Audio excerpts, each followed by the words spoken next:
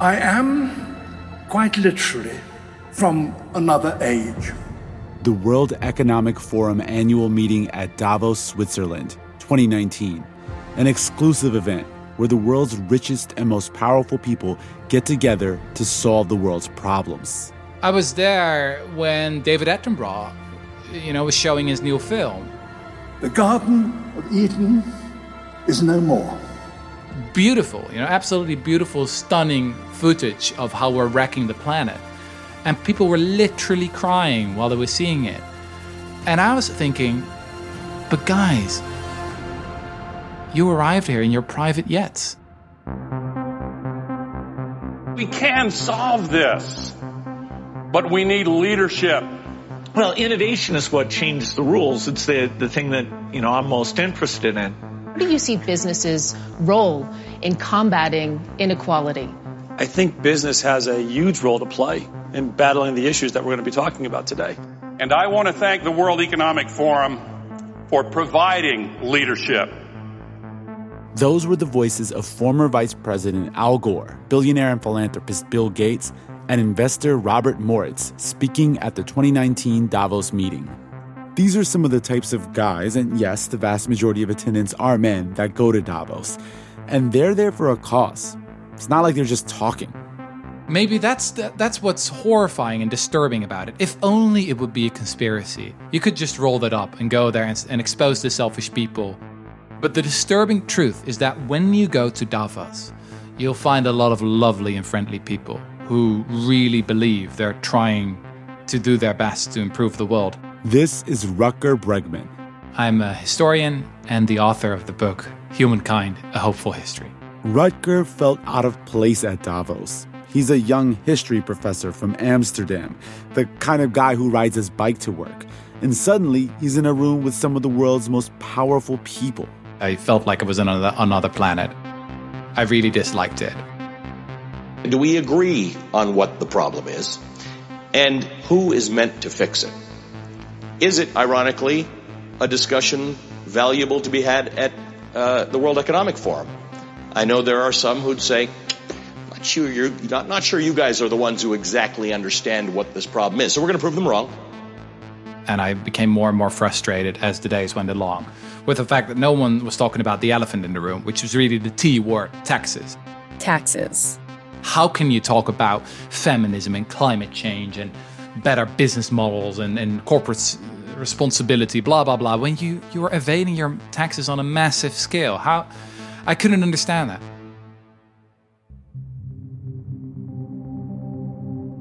Many wealthy people at Davos are deeply committed to philanthropy. Sometimes they do this philanthropy through their own personal foundations. They also, on the whole, pay relatively little in taxes.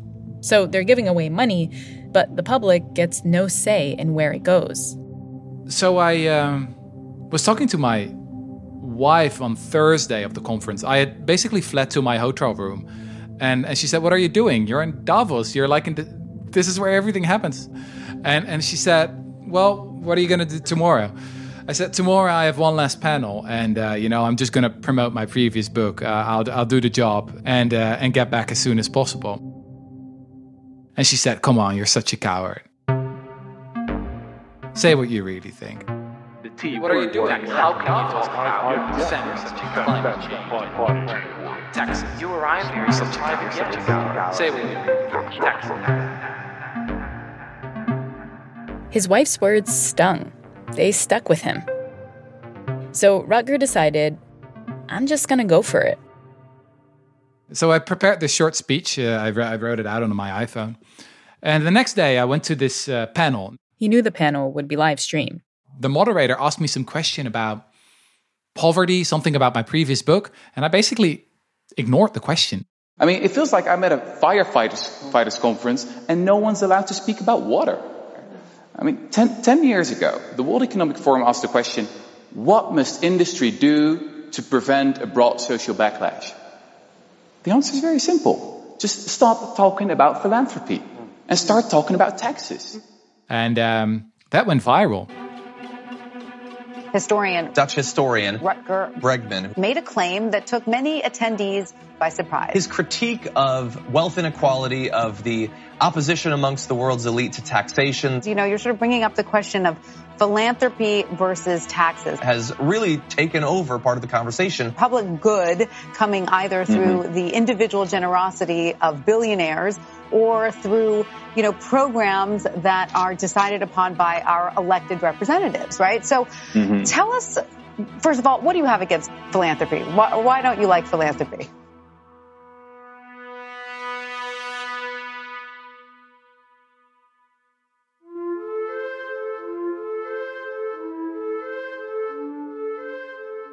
What Rutger Bregman said at Davos in 2019 wasn't just about taxes and wealth. It's about something much deeper, questioning the very fundamentals of our economic system, a system in which a small group of people can build incredible amounts of wealth and then use that wealth to impact society through philanthropy. In 2020, even with a pandemic, private foundations gave away $88.5 billion, a 17% increase from 2019.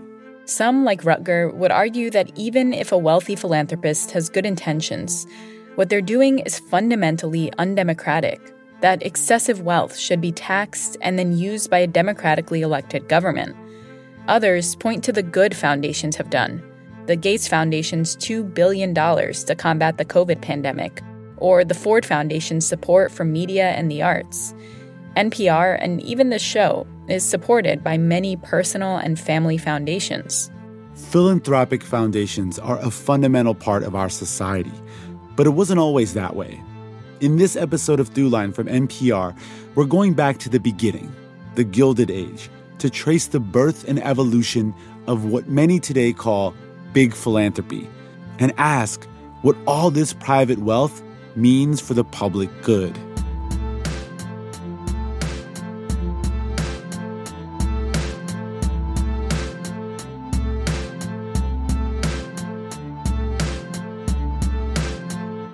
Hello, this is Nancy Smith, and I'm in Kiel, Germany. You're listening to Throughline from NPR. It's a great show. I love it. Keep up the good work.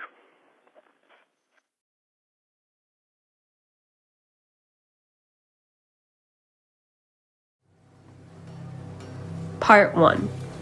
Too much damn money.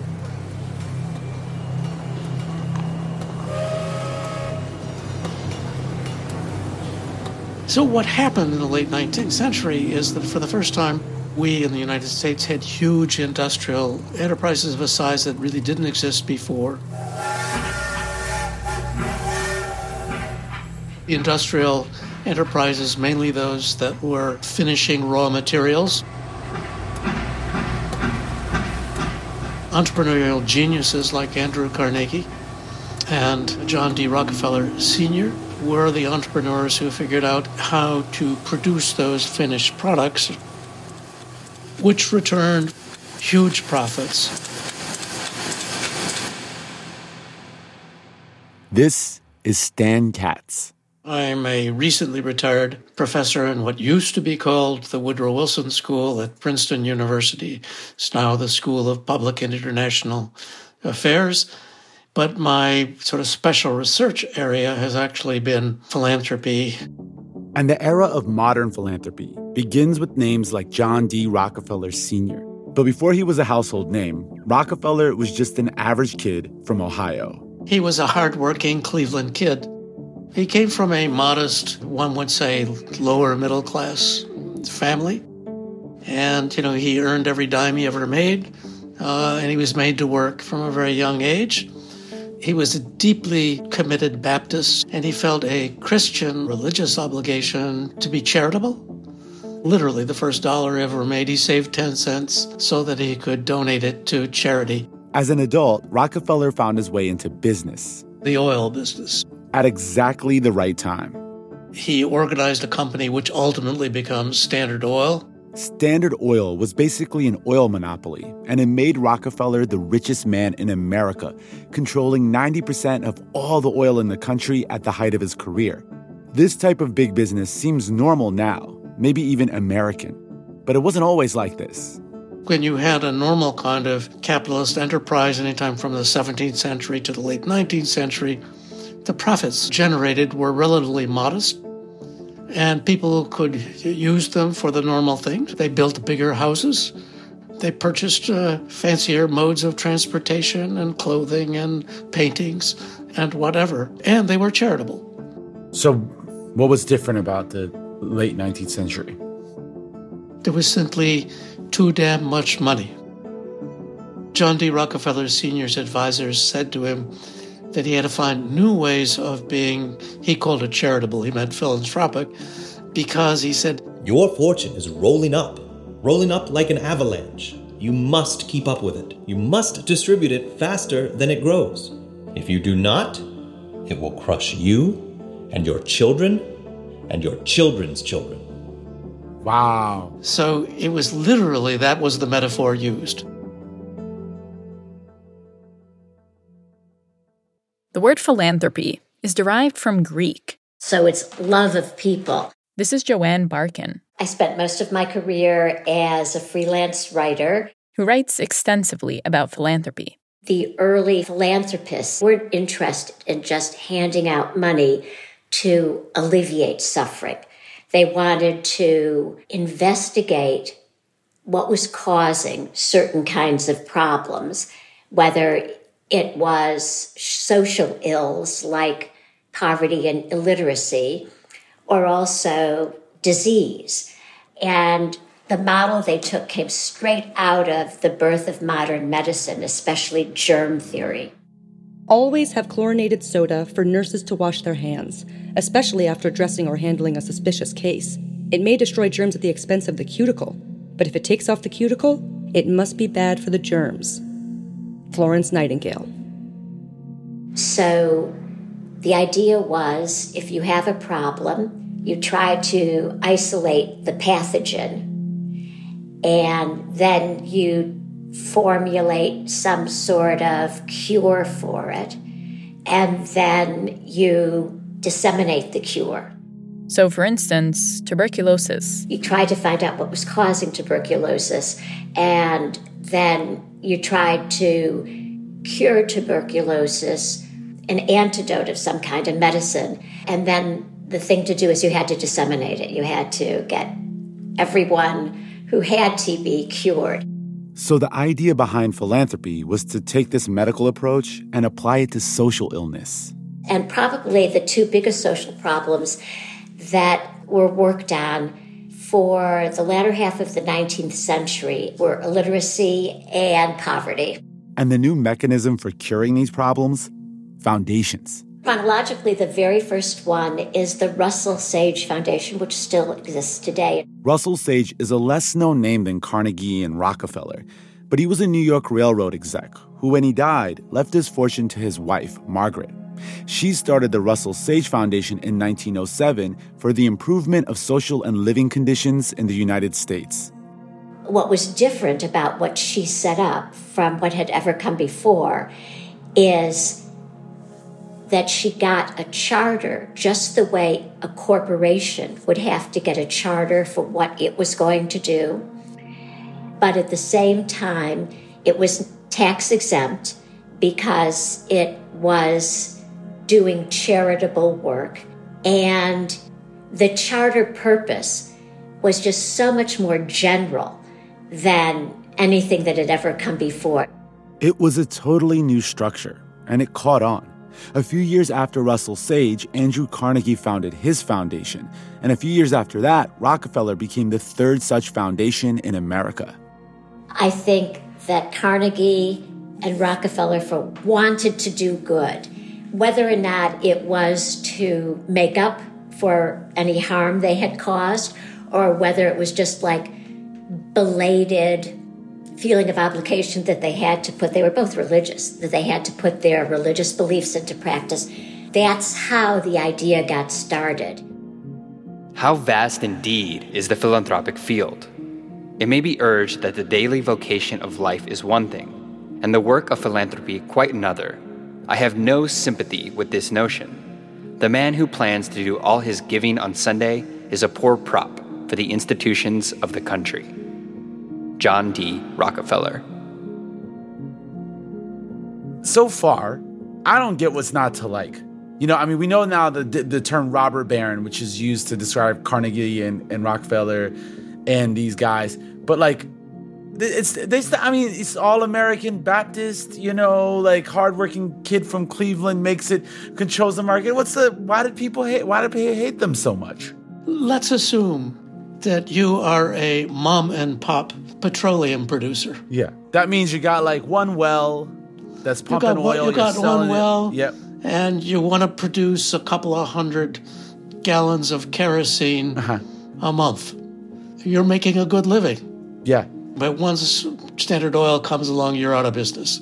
Sounds like, have you seen the film There Will Be Blood? I'm an oil man. No, it's exactly what it is. Ladies and gentlemen, I have numerous concerns spread across this state. I have many wells flowing at many thousand barrels per day. I like to think of myself as an oil man. As an oil man, I hope that you'll forgive just good old-fashioned plays. That's exactly what it is. And so these guys were nice Christian guys, and they were completely ruthless. And an awful lot of people went bust because they could no longer earn a living doing what they used to do. So here are these robber barons putting mom and pop shops out of business and then turning around and saying they had the answers to cure poverty. So how did people receive their philanthropy? And the answer is badly.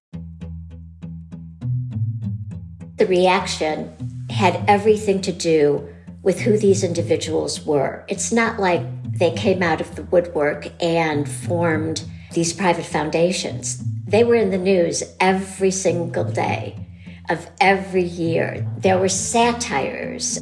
It's during this time that political cartoons became popular in the U.S.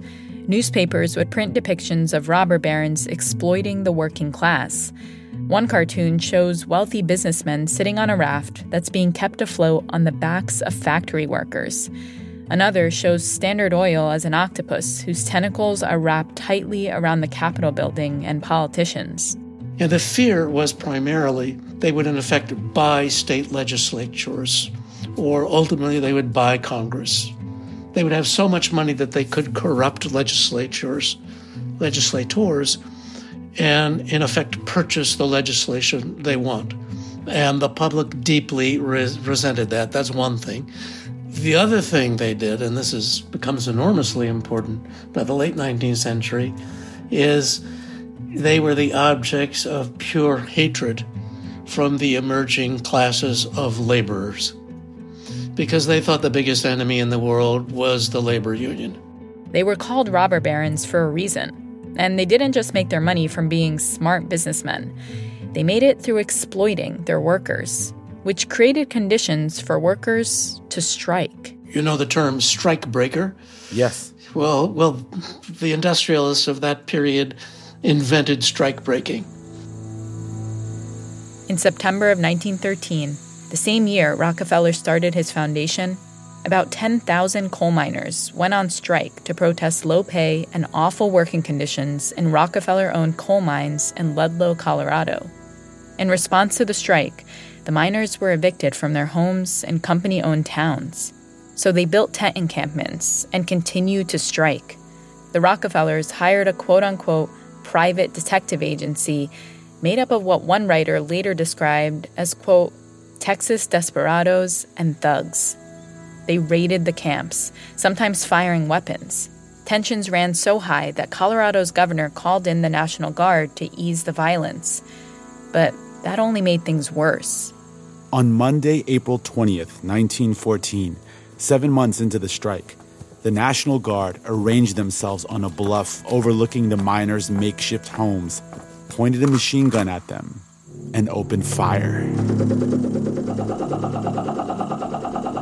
The strikers were living in dugouts covered by canvas awnings, and the awnings over these dugouts caught fire. The National Guard poured kerosene over the tents and set them ablaze. And many of the strikers were actually killed as a result of that fire. So it became a bloody, horrible disaster. Not just strikers. Entire families were living in these camps. And after 14 hours of gunfire, 25 people were dead, including 3 National Guardsmen, 2 women, and 11 children. The New York Times reported, quote, "The Ludlow camp is a mass of charred debris, and buried beneath it is a story of horror unparalleled in the history of industrial warfare. In the holes which had been dug for their protection against the rifle's fire, the women and children died like trapped rats when the flames swept over them."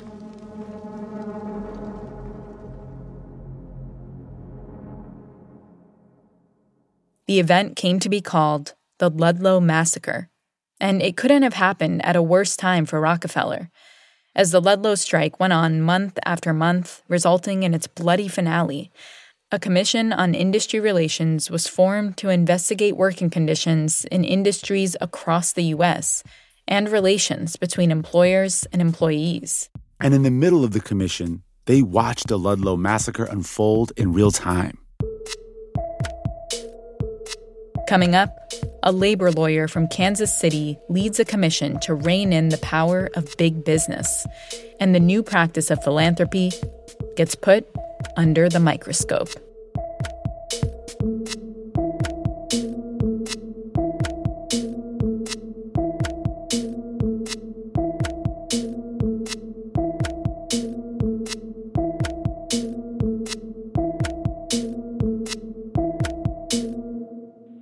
Rob from Yonkers, New York. My voice comes to you through a Model 2500 desk telephone manufactured by Western Electric for the Bell system on November 17th, 1971. To communicate is the beginning of understanding. You're listening to Throughline on NPR.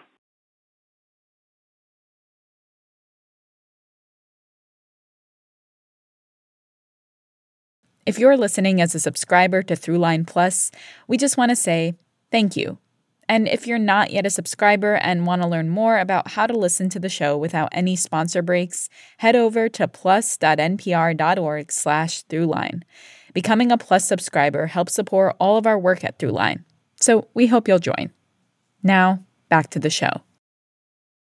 Part 2. Reining it in. A commission is hereby created to be called the Commission on Industrial Relations. The commission shall seek to discover the underlying causes of dissatisfaction in the industrial situation and report its conclusions thereon. The Commission on Industrial Relations, otherwise known as the Walsh Commission, started in 1913 to investigate labor relations in the U.S. And they hired a socialist labor lawyer from Kansas City named Frank Walsh to be the chair of this commission. He was a tough cookie. Chairman Walsh. What do you think has been accomplished by the philanthropic activities of the country in reducing the suffering and want among the people? Mr. Guggenheim. There has a great deal been done. If it were not for what has been done and what is being done, we would have revolution in this country. And that was the main thing it did, was to put prominent people on record as to what the robber barons were doing, what their companies were doing, but also what the philanthropic foundations were doing. And the Rockefeller Foundation was the major target in terms of foundations. The entrance of the foundations into the field of industrial relations through the creation of a special division by the Rockefeller Foundation constitutes a menace to the national welfare to which the attention not only of Congress, but of the entire country should be directed. The purpose of Mr. Rockefeller to influence the public press is clearly shown by the employment of an experienced publicity expert as a member of his personal staff. There is developing a degree of control over the teachings of professors in our colleges and universities, which constitutes a most serious menace. It would be desirable to recommend their abolition. So that's the kind of language that they were using, and it was deeply felt. My wife's grandfather was a very famous Unitarian minister at the time. He was a man named John Haynes Holmes. He was a tremendous guy. And so he was one of the people the Walsh Committee summoned to ask what he thought. He says, "My standpoint is the whole thought of democracy. From this standpoint, it seems to me that this foundation, the very character, must be repugnant to the whole idea of democratic society." Zing. So he's told us they're good Christians, but look out. Now remember, the Ludlow Massacre happened in 1914, which was smack in the middle of the hearings. Rockefeller was already being scrutinized for labor practices and philanthropic activity, but now he had to testify against the claims that he was responsible for the deaths. And John D. Rockefeller Jr. had denied under oath that he knew anything about it. Mr. Walsh, in spite of the objections that had been raised by some of his commission associates to his methods, went at Mr. Rockefeller in hammer and tongs fashion. You close your eyes to the crime at Ludlow and the evidence at the inquest. You sit back in your offices in New York and say, I uphold the executives. Walsh grilled Rockefeller as he held up a picture of a little boy killed during the massacre. Walsh. Here is this boy's picture. Do you wish to see it? Rockefeller. No, you have described it. Walsh. I will ask you the direct question. Were these men, mine guards, physicians, storekeepers, and others that went into Troop A paid by you for what they did that day? Were they kept on the payroll? Rockefeller. I do not know. Do you know that afterward, Troop A wantonly fired on this camp where there were women and children, that they looted the dead, stole their property, and set fire with torches and oil to the tents in which they were dwelling? That is one of the reports that have been circulated. Have you made any effort of your own as a director of the Colorado Fuel and Iron Company to bring to justice those men in your own employ who are in Troop A who may have poured oil on the tents of those people and lit them with matches? No.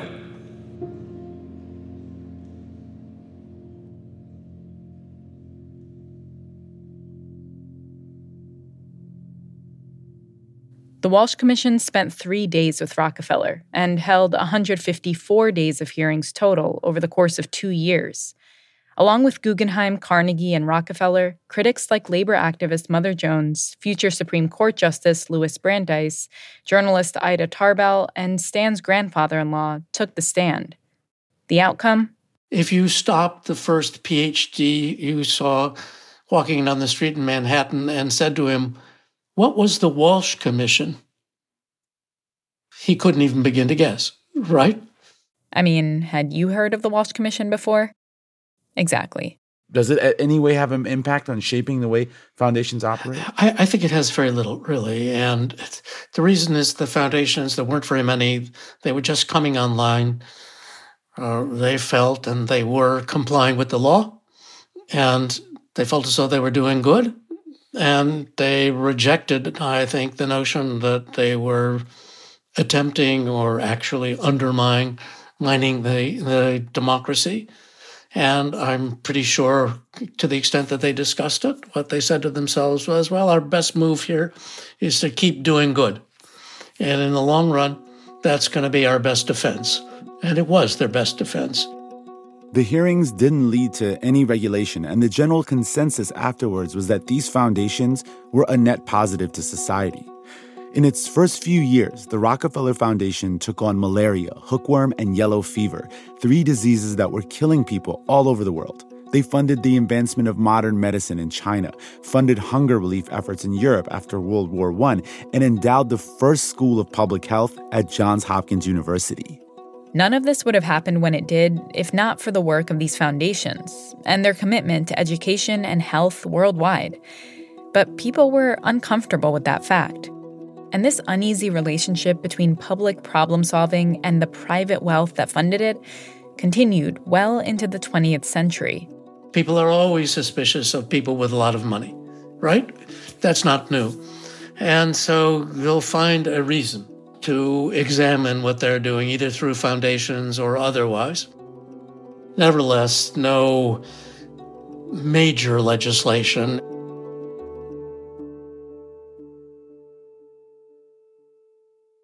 In the decades after World War II, private foundations really started to take off. But there also started to be some skepticism that foundations were engaging both in self-dealing, using their money to enrich themselves, and in tax evasion. Remember, foundations were tax-exempt since they were considered charitable giving. So putting all your money in a foundation saved you a lot of money. President Harry Truman caught on to this in 1950 when he said that the tax exemption given to private foundations was being used, quote, as a cloak for speculative business ventures. And that was common enough that both the Treasury and individuals who were well-informed were troubled by it. And that's basically what Congress was trying to address in 1969. 1969, the year Congress embarked on the most significant investigation into private foundations since the Walsh Commission. It was particularly directed at the Ford Foundation. The Ford Foundation was officially founded in 1936 by Henry Ford's son with an initial gift of $25,000. After both Ford and his son died in the 1940s, their fortunes turned the foundation into the largest in the world. Once it did get going, it sort of identified itself as an aggressively liberal, progressive kind of foundation. And that raised another issue. In the 1930s, Congress had limited the political activities of foundations. But the Ford Foundation intervened aggressively in public education reform in New York City schools, supporting the Black-led movement for community control and funding new demonstration school districts.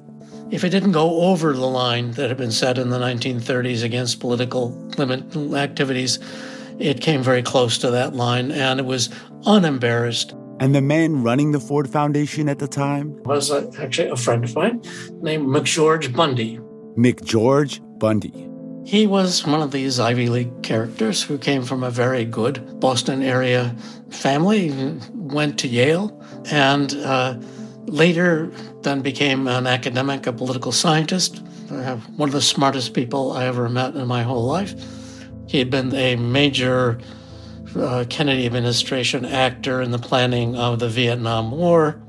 Not his most glorious moment, as far as I'm concerned, but he was at that point one of the best-known academics in the United States and one of the most widely disliked people because he was, I don't know a better way to say this, he was a smartass.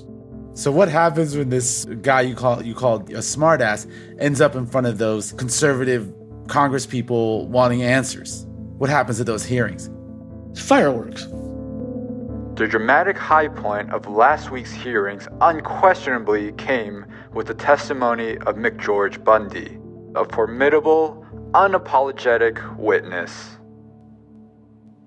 From the transcript.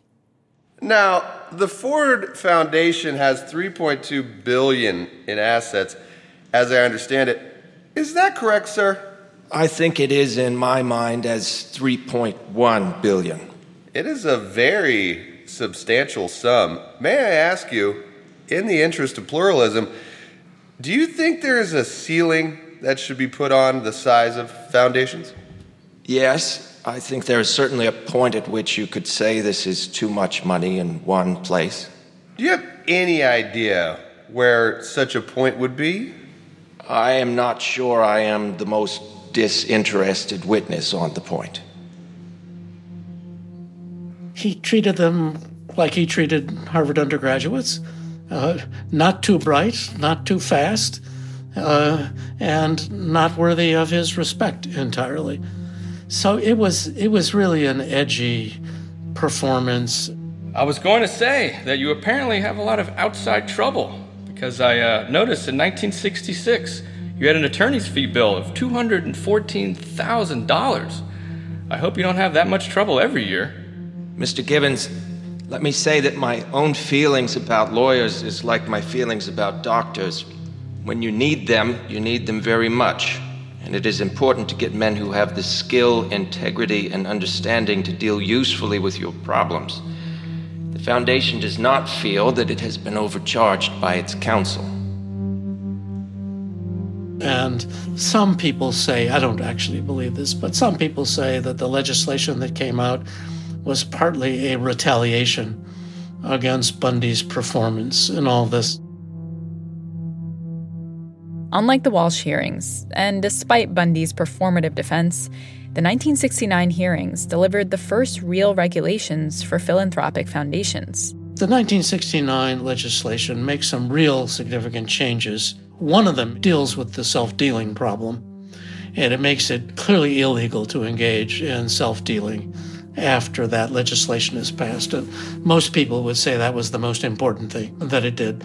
But it also, for instance, establishes a distinction between a private foundation, which is now what philanthropic foundations are, and a public foundation. A public foundation or public charity typically has many donors and more public involvement. A private philanthropic foundation, on the other hand, usually has just one or maybe a few donors. And one of the things the 1969 Act did, by the way, was for the first time to require an annual report. The legislation also revised the 990 form, which meant foundations now had to provide much more information to the public. So that's a huge change. So really, I would say it's only after 1969 that sort of the modern era of the private philanthropic foundation comes into effect. To me, the most amazing thing is that, it's 100 years old now, the Philanthropic Foundation is, and there's been no legislation to limit it in any significant way. Coming up, big philanthropy in the 21st century.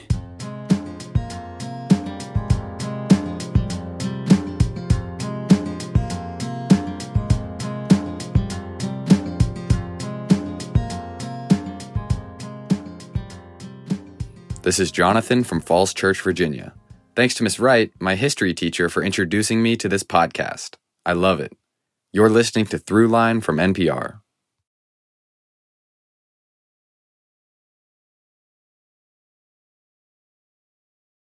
Part 3. The New Gilded Age. We're riding on the internet, cyberspace, set free. Hello, virtual reality.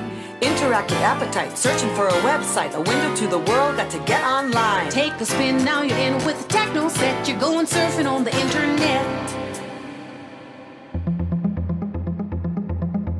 Internet companies are the hottest and most profitable investments in a generation. Imagine, if you will, sitting down to your morning coffee, turning on your home computer to read the day's newspaper. Well, it's not as far-fetched as it may seem. It spans the globe like a superhighway. It is called Internet. The information superhighway. There was money to be made. Investors are really trying to hitch their wagon to all things Internet. Suddenly, the words Silicon Valley were on everyone's lips. The 1890s recurred in the 1990s. Tech is like the new oil. Tech is absolutely the new oil. And it's the new oil, steel, you name it, is huge. There are fortunes that are created by specific entrepreneurs. The last 4 years have seen very substantial growth in this business. This is Bill Gates giving a speech in 1995. The increase is fantastic because we're at a selling rate worldwide of over 40 million PCs a year. Fortunes that had just never been seen before. Well, Bill Gates was your average Harvard dropout. He was a nerd, and he spent all of his time learning how to program computers, which were a new toy. He quickly recognized that the computer was more than just a toy. It was a business opportunity.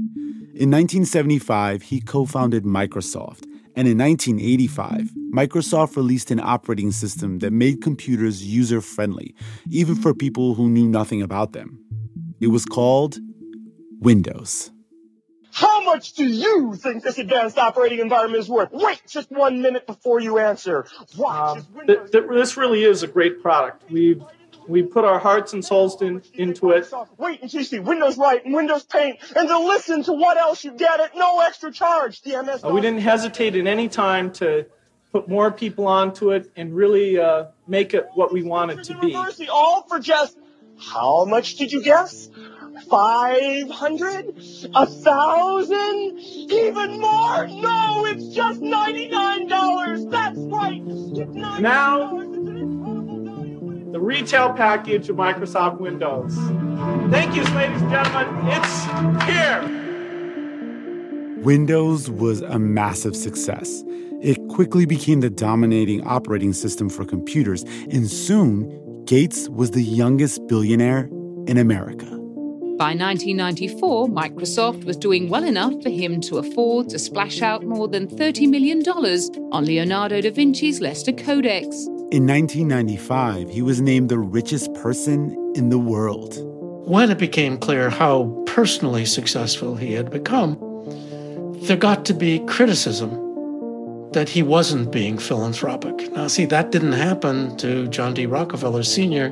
because there was no such thing at the time. But there had been Rockefeller and Carnegie and Rosenwald and all of these other people. That wasn't the only criticism.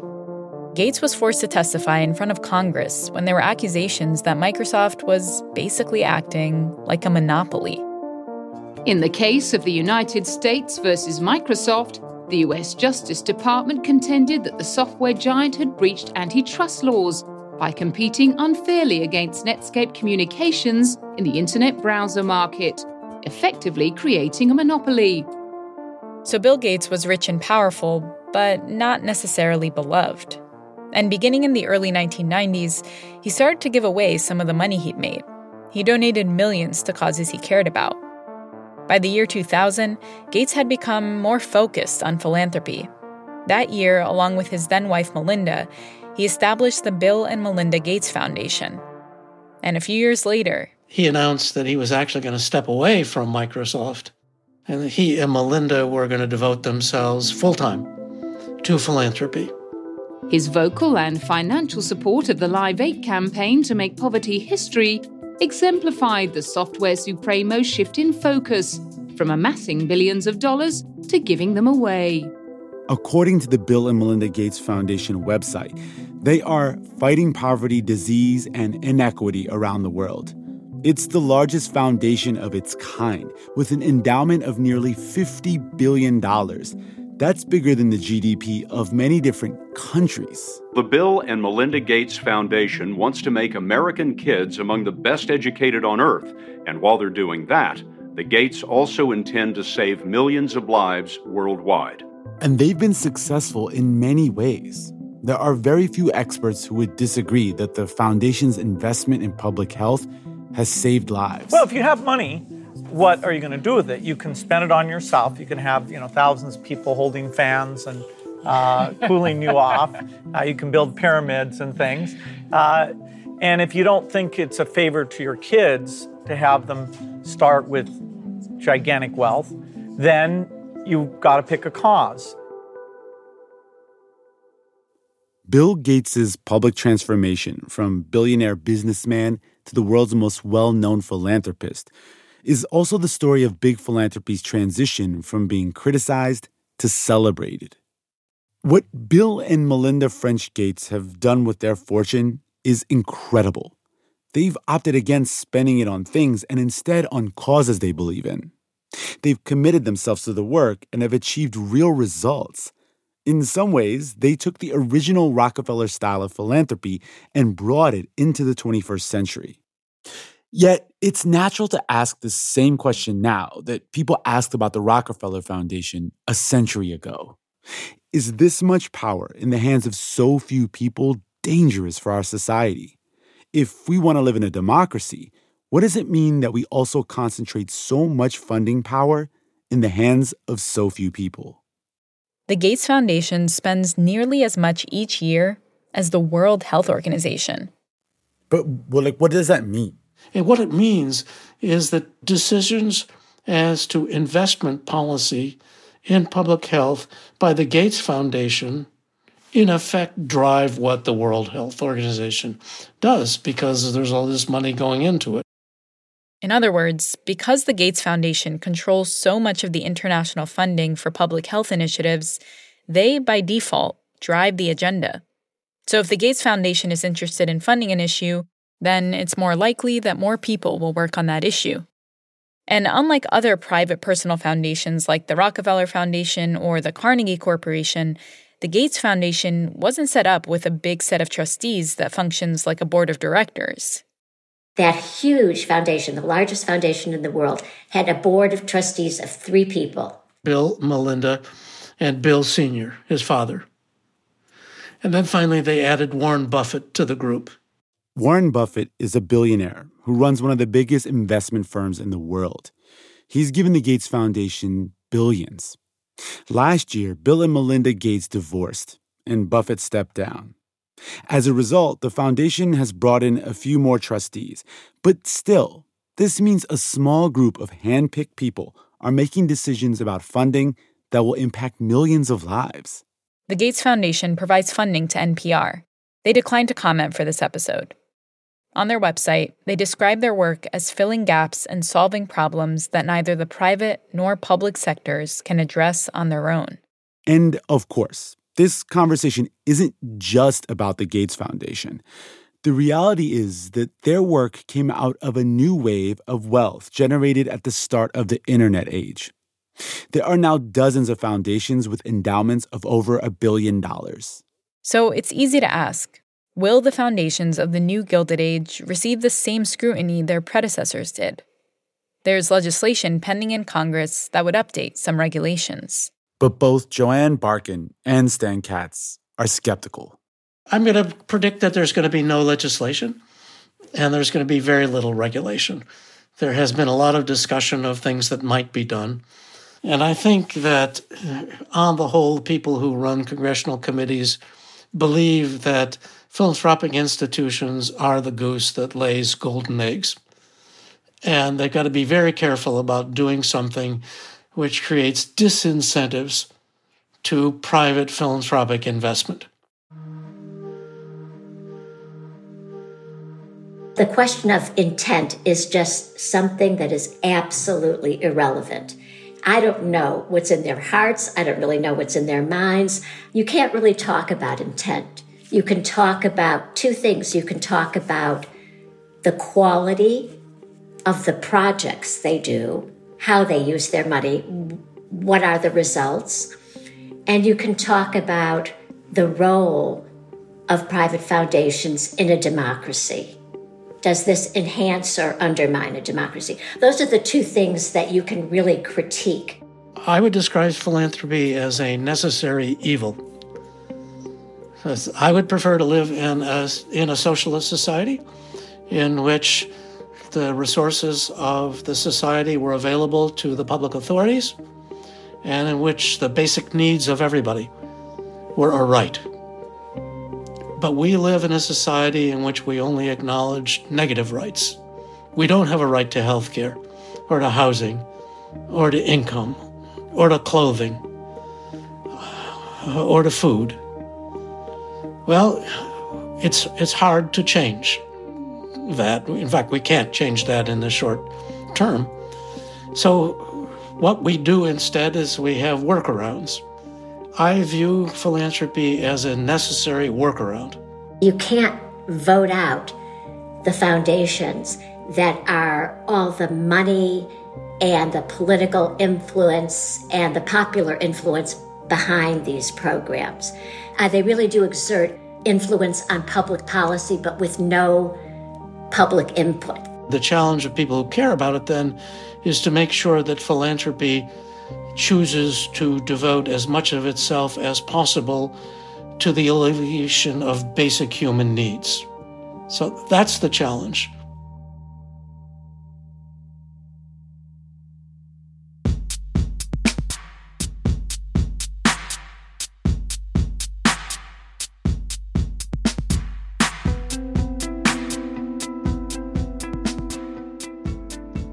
That's it for this week's show. I'm Ramtin Arablouei.